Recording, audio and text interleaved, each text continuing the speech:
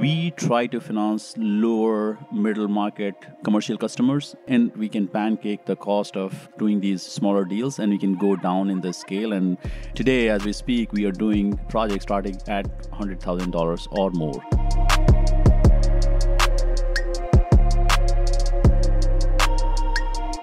Welcome to the Solar Podcast. I'm your host, Binoy Thanjan, and I'm happy to be here with Abhinash Tiwari, who's the CIO of Blue Flame Energy Finance.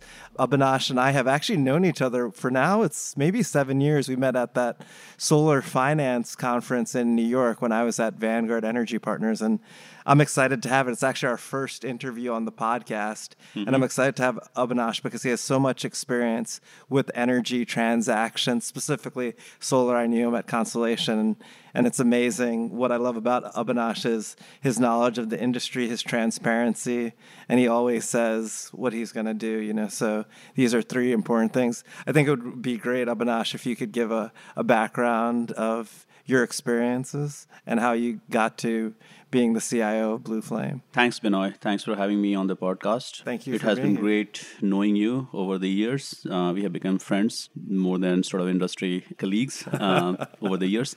My interest in energy started as an undergrad. I majored in electrical engineering, but I always believed that the world is going to run out of fossil fuels, and so we have to figure out alternate ways to produce energy as well as consume energy more efficiently. So I studied electrical engineering with a minor in energy engineering. I have worked in the industry for over 15 years now. As a matter of fact, after that, I worked in a startup and then ended up going to business school to do an MBA. And after that, I worked on Wall Street doing energy investment banking. And pretty soon thereafter, I moved to Constellation to be part of their what they used to call it is energy services business, which transformed into kind of distributed energy origination and just the deregulated business. In Constellation, initially I was doing project finance and structured finance and quickly moved to origination, which is where I spent over 6 years in Constellation. Well, it was Constellation when I started and it became Exelon. So when you're saying origination, you're basically working with solar developers for Constellation to invest and building those relationships. Exactly. So let me step back and kind of get to why Constellation got into this business to begin with. So Constellation is the largest retail energy provider in the country. At one point, we had 80,000 commercial customers across the country. And we slowly started seeing a trend that some of the energy customers were actually installing distributed energy projects, primarily solar, on their buildings. And that was not a good data point for an energy supplier because our margins were driven by what we supplied. So if people start generating their own energy, we were kind of losing out on that. And so we figured we can do that ourselves, i.e. we can be a energy producer and supplier on the customer site. And that's where we got into that business. Obviously, the company was fairly large. We were organized as a utility holding company. What that meant was we had pretty good credit rating, had strong balance sheet, and had tax appetite. So we started investing in solar projects. The thought process was both, to answer your question, build relationship with installers, but also tap into our existing customer base. So we started thinking that we are going to tap into our customer base, and then pretty quickly over a period of like 1 to 2 years, we realized that local installers are the best suited folks to advance projects on the ground. And so we started partnering up with local either installers or EPCs and so on and so forth to find projects that we will advance and invest in. Sure. Were you one of the first people in that group or started that Absolutely. group? Absolutely. I was one of the first persons in that group. I literally built the financial model which was used to evaluate solar investments by Constellation. I was part of the initial sort of team that figured out how to look at the returns on different assets and how to compare those returns and so on and so forth. So yes, there were a bunch of other people basically, but I was there from the very, very beginning. Definitely. And brains behind some of the most complex structures and financing and structuring we did. I can imagine. I mean, especially once you include tax equity into the equation, it creates a lot of complicated structuring. And I'm sure you're an expert on all the different partnership flip, inverted lease, Yep. sale leaseback, capital accounts, what to do. Yeah. All the exciting stuff, which So we won't go into detail, but that's Yeah, amazing. exactly. Obviously, I've known Abhinash for a long time, and you're obviously working at a utility. And I think I was looking at your bio. You've worked on $2 billion worth of project, and I think it was 180 megawatts or 200. 200 and change. I mean, when I started, we had 5 megawatts of projects. When I left, we had 400 megawatts of like distributed generation projects. So Sure. that is the extent. Obviously, not all of those were my deals, but a lot of those were my Were deals. yours. And then at that time too, you were doing a lot of deals in California, from Yes. and Maryland, obviously. Yes. Basically, we started doing this. I guess I talked about why we, at Constellation, we got into this business. Another factor which I forgot to mention was SREX. As an energy supplier, we had a fundamental need for SREX for compliance reasons. And that was a quintessential build versus buy decision in front of us. And we kind of figured that, well, if we can do some projects in these states, especially Maryland and other northeastern states, then that will be attractive for us because we'll get SREX as part of the package, and we can use those SREX on a long-term basis for compliance reasons. So that was fairly attractive. Although that was not the primary driver because we could Definitely. also buy SREX in the market. Sure.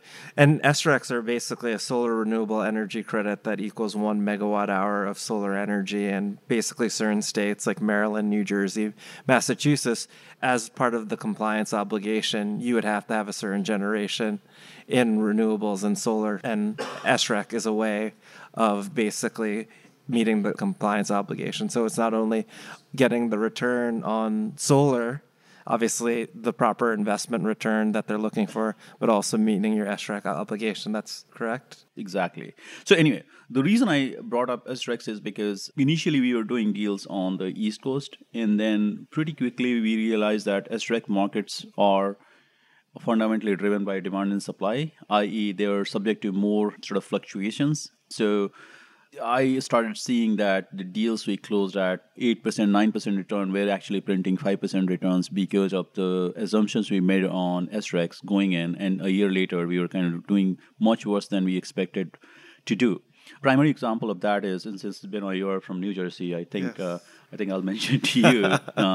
I started seeing a couple of things basically. One, New Jersey SREX were very, very high. And so people started doing deals, folks started doing deals just based on SREX, and that was not a good trend. I never wanted to be in the business of 0-cent power supplied to customers. Sure. I always thought power has more value than SREX fundamentally because power is something people need. SREX is something which is created by regulators. Yes. People don't need That's a great SREX. point. So that was one. And then two, we started, in terms of our portfolio management efforts, we started realizing that we are making much less return on some of those deals than what we expected even a year back or 6 months back, especially after New Jersey SREC market crash. Then I started looking at other markets. And by the way, we had done some California deals, but we were not here physically on the West Coast, so it was kind of too far and whatnot. But after that, we kind of started looking at other markets, and we'll look at some development projects on the East Coast, in New Jersey or Maryland, and we'll develop it for 6 months and then realize that the prices have tanked. So Sure. all the fundamental premises we made to offer a PPA rate to a customer and advance all the entitlement process was kind of vested by the time we got to the finish line. So anyway, this is a long-winded way of answering that. Yes, that was the reason why we started looking at projects in California and Arizona and other Western states because there were no SRECs. And basically, there was a sort of a fixed incentive, high electricity costs, a Exactly. fixed rebate. The challenging thing with SRECs is that it's hard to get long-term contracting. SRECs are very volatile, especially in New Jersey. Abhinash is talking about the SREC market crash due to an oversupply of too many projects being built, Yep. meaning that there was an oversupply of SRECs for the actual demand, which then lowered the prices. And that's really helpful for you to explain. You know, what's interesting to me is obviously we're coming from Constellation, which is part of Exelon, which is a utility, which there's a lot of job stability, to now working at a startup, being the CIO of Blue Flame Energy Finance. Can you talk about like what made you make the transition? Obviously, you're based in Baltimore because that's where Constellation's located now. We're actually in their beautiful offices in Carlsbad, California. What made you do that? You obviously were, I think, at Constellation for maybe 5 or 6 years. Yep. To then make that 7 years. transition. Oh, 7 years. To make that transition. Can you talk about that, your entrepreneurial journey, which the Solar Maverick podcast is about, solar and entrepreneurship? Yep, perfect. And so I had a really good run at Constellation. Part of it was what I did and what we did as a team, but part of it was just growth in the solar industry. And it started to become fairly predictable in terms of what we were doing at Constellation, at least what I was doing at Constellation. We had a certain box, we had a certain capital allocation, and we tried to deploy that capital in a certain type of projects. We did deviate from that box, but it was not a whole lot. So after year over year, we'll do that. And I had good years and great years, basically. And I started to sort of crave for something new and different. And one of the things I mentioned earlier on the podcast is that Constellation used to supply power to tens of thousands of commercial customers. And when we look to serve them through PPA or distributed generation offerings, I realized that we did not have a financing vehicle to finance those projects. And so effectively, out of, call it 75,000 customers, there were only 5,000 we can write PPAs for. 70,000 customers were not qualified for our PPA financing because of their credit ratings or how they're structured or how their financials looked. So we started sort of talking about that with our industry friends, and that was kind of the genesis of Blue Flame.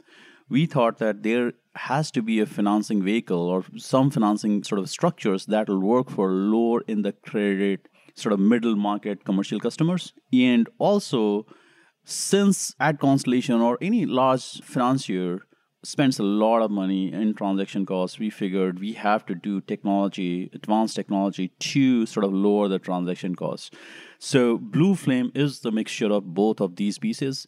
We try to finance lower middle market commercial customers, and we use a lot of technology to not just project qualification, but also underwriting and sort of slicing and dicing and managing the pipeline and so on and so forth. And the idea behind all this is that we can pancake the cost of doing these smaller deals, and we can go down in the scale. And today, as we speak, we are doing projects, we're financing projects starting at $100,000 or more. And we can actually, I shouldn't say we make a lot of money doing those, but we don't lose money. And that is the key point. So the idea is, can we do smaller projects? Can we solve for the credit? And we can talk about that a little bit more later. But anyway, to my sort of journey from Exelon/Constellation to Blue Flame was driven by trying to solve this problem of lower middle market commercial financing. And I think there's a huge market opportunity. I think a lot of companies are actually trying to solve, when you have commercial, industrial, non-rated credit, when you have projects below 500 kilowatts, it's very difficult to find financing. And I'm excited because I think your model is unique and different from what I've heard from other investors in the space. How long has Blue Flame been in existence?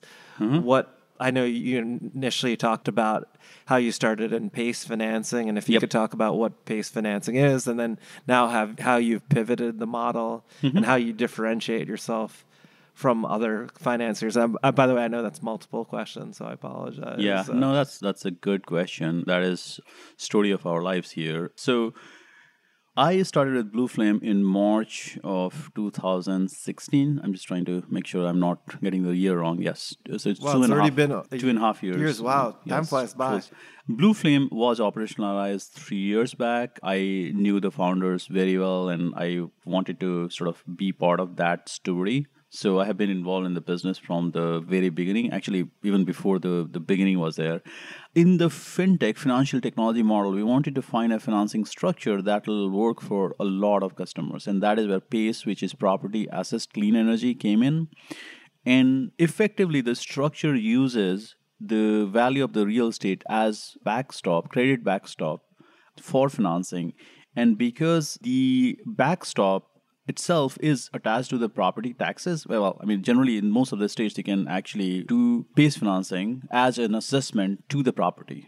So it just becomes part of the property. It's just like any owner that owns that property will have to pay it just like they pay their property taxes. So it just gets tied to the property. And you can actually finance a lot of projects, qualify and finance a lot of projects versus like using a traditional sort of unsecured or PPA model.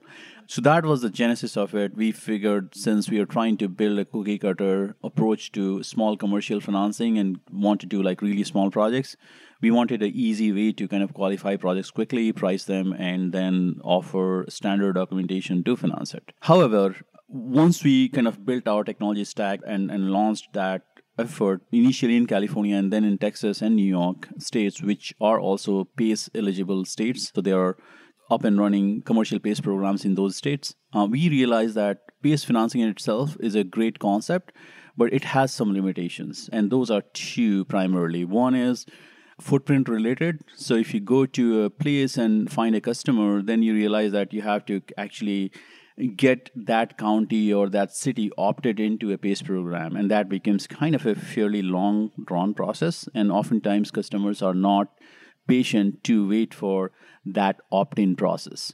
It could take 6 months, a year, and it is fairly uncertain because you're going through the town council and city manager and so on and so forth. So that's one. And two, we also realize that a number of even small commercial properties have existing mortgages. And if you think about PACE, it runs with property taxes. So it is on the top of the waterfall, cash waterfall on the property. And those mortgage holders are generally not comfortable putting an assessment on the property which they are financing. And so that becomes kind of a lender consent process, which becomes fairly long drawn. And now, if you think about like that process, I think that's fair. They should be involved. The existing lenders should be involved in that PACE assessment being put on the property. But on the flip side, the projects we are trying to do are small. And so the time and effort needed to get those consents is just way too much. And basically what we realize is that if we are spending 2, 3, 4 months to get a consent, we are kind of getting back to the same issue of like higher transaction cost, which we had on traditional commercial financing or PPA or traditional methods of financing. So we took the good parts of PACE, which is basically it is backstopped by real estate as a credit enhancement mechanism. And PACE is actually always non-recourse to the property owner or the building owner or the business that is housed in the property. It just becomes fairly clean, and it also runs fairly consistent with our fundamental view that any energy improvement typically becomes integral part of the property. So it's not like you put solar panels on a building and you can take it away 3 months later if there's a payment default. So we took those ideas and we have developed 2 new financing products now, which uses good parts of PACE without the issues of jurisdiction or like existing mortgage holders issues. And effectively, these products are basically mortgage style loans on the property, which runs longer term than traditional sort of local bank financing can do. So we'll do 15 years to 25-year like sort of amortization and then 10 to 15-year term. So we are doing 2 structures. One is like 10-25 structure, 10-year term, 25-year sort of amort, and 15-year term and 15-year amort as well. So that is working really, really well. That just opens up the market for us to go to lower 48 states. That's what we are authorized to by our warehouse line provider. And so we are going after that. And that is the structure which we use on the properties which does not have existing mortgage. If a property has existing mortgage, then what we do is we stand in line behind the existing mortgage holders in terms of the collateral. And we use insurance mechanism or insurance construct to kind of beef up that collateral value or collateral quality to the ultimate capital providers and just do a junior secured financing. So the previous structure is senior secured financing. The structure I just mentioned to you is junior secured financing. That's what we are using. And the beauty of this is we can go to any state, any jurisdiction, and actually still finance fairly small projects. That's huge because, as you said, PACE is really limited to certain states and jurisdictions. So this creates a huge opportunity in the market. And it sounds like the cost of financing as well compared to PACE. Yes. So cost of financing, well, just the bare bone cost or yield you need on PACE is probably slightly lower. but you have other fees which you need to account for. So eventually, everything said and done, it's purely comparable irrespective of the structure. So by definition, PACE will be cheaper than senior secured, and senior secured will be cheaper than junior secured. But Sure. the differences are de minimis. We Yep, have seen definitely. in practice, we are closing and looking at more deals which use senior secured structure than PACE as we speak. PACE is a great construct where it works, but it doesn't work everywhere. And the question is, do we all as an industry wait for PACE to become available everywhere, or do we use tools which we already have to enable projects while we actually expand PACE? Sure. And we have taken the second path here. Definitely, and it sounds like Blue Flame has also taken into account velocity and scalability with the platform that you've created. I've obviously seen the platform, and obviously you guys provide a demo of the platform for people to see. Can you talk a little bit about how the platform really helps to kind of do things a lot quicker? So basically, anybody who wants to look at our platform can go to blueflameenergyfinance.com, just one word, very long URL, and request for a demo.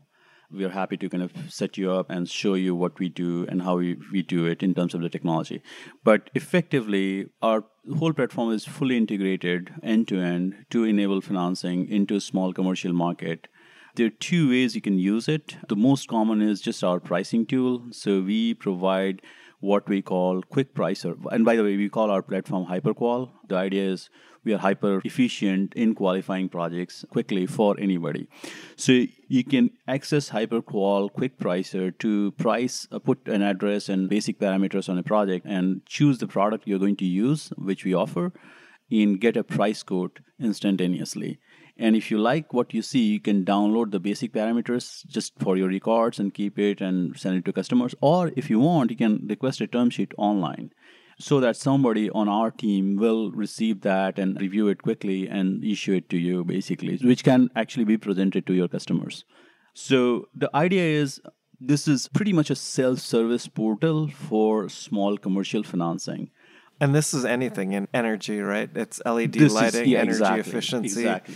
solar. Yeah. So the fundamental premise we follow is that anything we are financing should actually be accretive to the customer or the property owner. So it should save them money. And that is the fundamental premise. We don't want to finance upside down deals. But on the flip side, we want to finance anything which saves money because we feel like after the property owner has done the project and has gone through the financing process, their NOI or the value of the building or property will increase because they are saving money. Obviously, solar is a major part of our business, but we can also finance anything which is related to energy.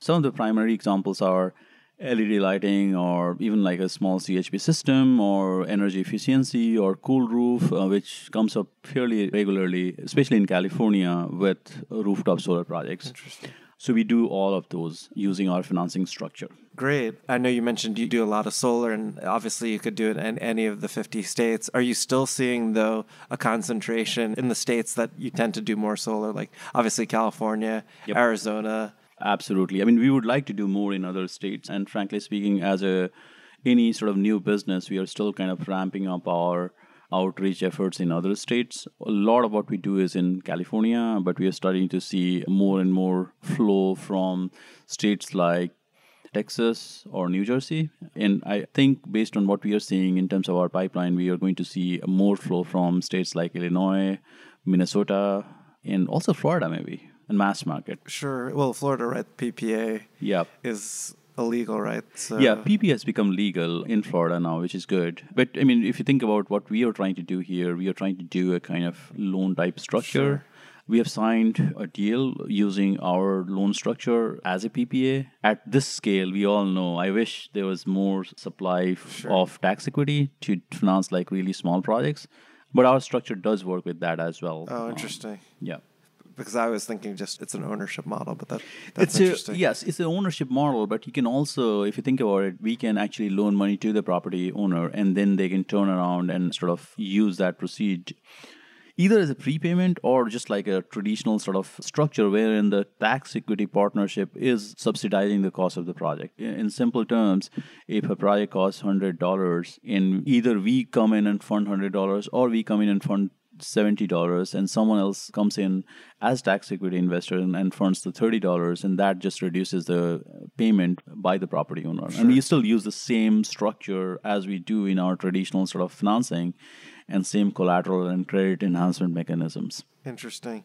Now to go a little bit different, to talk more about your entrepreneurship journey. You've been at Blue Flame 2.5 years, and I know before you worked in corporate environments. What have you learned the 2.5 years of being an entrepreneur? I guess I didn't use the word pivot as much as I do now. Yeah. But as a small business, as a startup, you are always looking at how the market reacts to what you're trying to do and then change course. And you have to do that super quickly because you don't have the liberty and the stability of a very large business. And pretty much you learn as you go. And actually that has been pretty exciting because you can change course, you can do different things and basically change direction and execute quickly. And it's a lot of fun. One other thing I always kind of say that to people I work with day in and day out is that in my previous job, if there was a deal to be done, I'll sort of negotiate the contracts and close the deal, and then somebody else in the company will process the funds and pay the installers and whatnot. And it was just like a pretty smooth process. But as a small business who is basically kind of managing funds and so on and so forth from a large institutional investor, which is our primary source of capital, actually, it just is a lot of work to move money. There's a deal which needs money, and there's an investor and capital which is ready to go to that deal. But there's a lot of plumbing which is required to make the money flow. It's an incredible amount of work.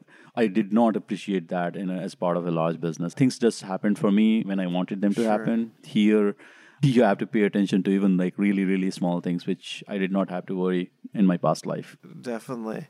And we're talking about a lot of your businesses in solar energy. What sort of interesting trends are you seeing in the industry that you would like to talk about? I know everyone talks about solar plus storage and it being economical.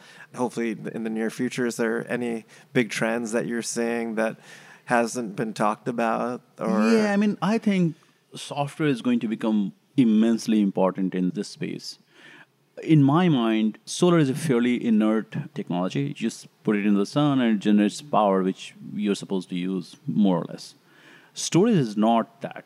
Storage is a very flexible asset. And we talk about solar and storage, but I think the real play is software, which is going to optimize how storage and solar and any other sort of distributed generation source is going to interact with the grid and different market signals, basically. And that is going to be incredibly important. Sure. I think the real trend is like software, not storage is important. Storage is what is being used by the software, but software is going to be much more important than storage itself. Definitely. That makes sense. The software is basically going to help you monetize the benefits with the storage, and you need that sort of plumbing, right? Almost to do that. So that's the great point. What suggestions do you have about someone entering the solar industry? It's the solar roller coaster, as we all joke about. There are ups and downs. Obviously, it's been a little more challenging with tariffs on panels, and that's slowed the development. But we're still obviously seeing solar is here to stay. Renewables are here to stay. What suggestions do you have with people who are thinking about getting into the industry, or advice that you have, since you're a veteran? Yeah, I wouldn't say, well, there are more veterans than I am, but I would say just get involved. Try to put your hands on things which are being done. Is this question more meant for students or like newcomers or guys who are in the industry? I would say people in the industry. I think a lot of times people lose hope because there's so much change and there's not a lot of stability. People are always moving from job to job just because the economic situations of certain companies change or not around solar, anymore. The way I see that is solar is no different from any other industry in the sense that we talk about pretty stable industries today, like utilities, for example, which people in solar industry love to hate. If you think about utilities like 150 years back, when there was people who were moving from like sort of gas lamps to like some sort of like natural gas powered heating and lighting and whatnot, back in those days, I'm sure the utilities were like pretty unstable businesses. So I guess thinking about it differently, I think Solar Coaster is part of the just solar being new and growing, and there is going to be growing pains, and that is not going to go away. That will always be there. I guess over the years, I think we have come pretty far and have become a much more stable industry, but there's still a lot of churn, and that's just part of, I guess, growing pains. But that should not sort of deter anyone from entering into this industry because the tailwinds are there behind solar and distributed generation in general fundamentally, and it is not going to go away, be it solar generation or be it storage or be it electric vehicles and so on and so forth. That is here to stay. That is not going anywhere. I don't know how we get from here to a totally 100% electric future, but 50 years from now, I do see everything being electrified. So it is going to happen. It is bound to happen. So the question is like, do you want stability or do you want to join the fun and and go for the ride? If you want to go for the ride, this is for you. Definitely. And can you talk about too, you already kind of mentioned this, how Blue Flame is different from other financing sources. Obviously, you talked a little bit about doing smaller deal size, velocity, scalability. Is there any other major differentiators? So we, two or three things. We try to position ourselves as financiers that can do 100% financing on any solar projects we look at. That is our kind of default. We also use the property as a credit enhancement mechanism and not use personal or corporate guarantees for credit enhancement. So these are our like sort of main differentiators. We are not trying to be your local commercial bank. We are not trying to be your leasing company. We're just a visualized source of capital that can do solar loans on a reasonably long term. Still not 25 years. I wish 30 years or so. We are fairly long term and we can close deals quickly. Sure, which is the biggest impediment in a lot of solar deals is the time that it actually takes to close these transactions. Hey, Abhinash, what are the key things you've learned? Obviously, you have a lot of experience with deal making. You've developed over 250 megawatts and invested $1+ billion in solar. What are some of the key takeaways that you've learned from all the deals you've worked on? It's kind of funny. You go from deal to deal, and every deal is different, and characters involved in every deal is different or are different. But there are a couple of fairly fundamental things that you can take from deal to deal. One is you are, as a quarterback to these deals, you're always trying to find solutions which actually are helpful to everybody. And it doesn't really mean that everyone wins, or it's not a kind of a zero-sum game. It's just like people come out on the other side of the deal with reasonable outcomes for them individually. So that's like the key. And two is just relationships. And I guess I'm kind of old school in terms of relationships, more than sort of being in front of people all the time or sort of socializing and so on and so forth. I have always fundamentally believed that you have to add value. And that is the key. If you add value to people, people will work with you and you feel more accomplishment doing that. And that actually drives more business versus like just trying to be friendly with everybody, basically. I'm a very friendly person. Generally, I'm pretty nice. But that is not the driver. Example comes to my mind wherein I was competing for a pretty large portfolio with a yieldco, which is no more here. So you probably can guess the name. And we were going head to head, and our cost of capital was higher than the yieldco 3-4 years back.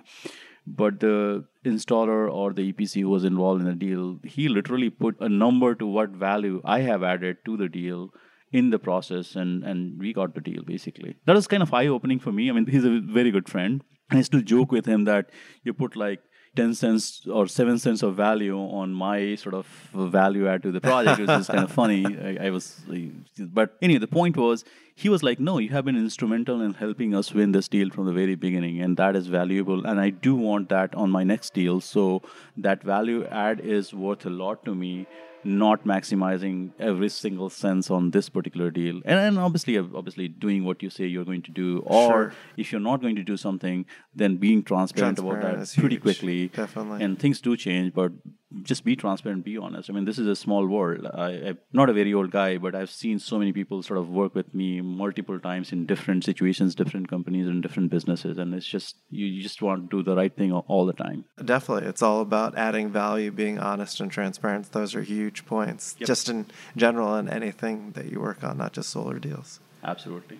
You mentioned it before, but If people want to learn more about Blue Flame Finance, where should they go? So the best source is probably our website, which is Blue Flame Energy Finance, one word.com, and it's just blueflameenergyfinance.com.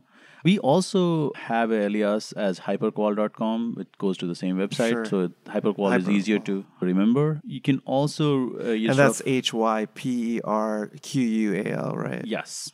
You can also follow us on Twitter or send me a friend request on my friend or like connection request on LinkedIn. I don't use Facebook, but I use friend request because everybody in the industry I know a lot of people have become good friends. Yes. On LinkedIn. All these are good sources, and we are also there in conferences. Generally speaking, either exhibiting. Well, exhibiting is a more recent phenomenon, but we are generally there and try to connect with as many people as we can, and so on and so forth.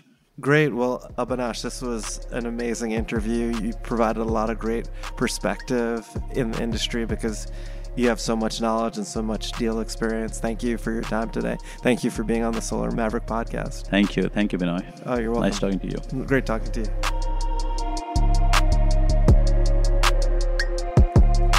Thank you so much for listening. If this content is delivering value to you, please go to iTunes and Stitcher Radio and leave us a 5-star review. That helps us build this community, and that's what we're all about right now, building this community as big as we can to deliver as much value as we can.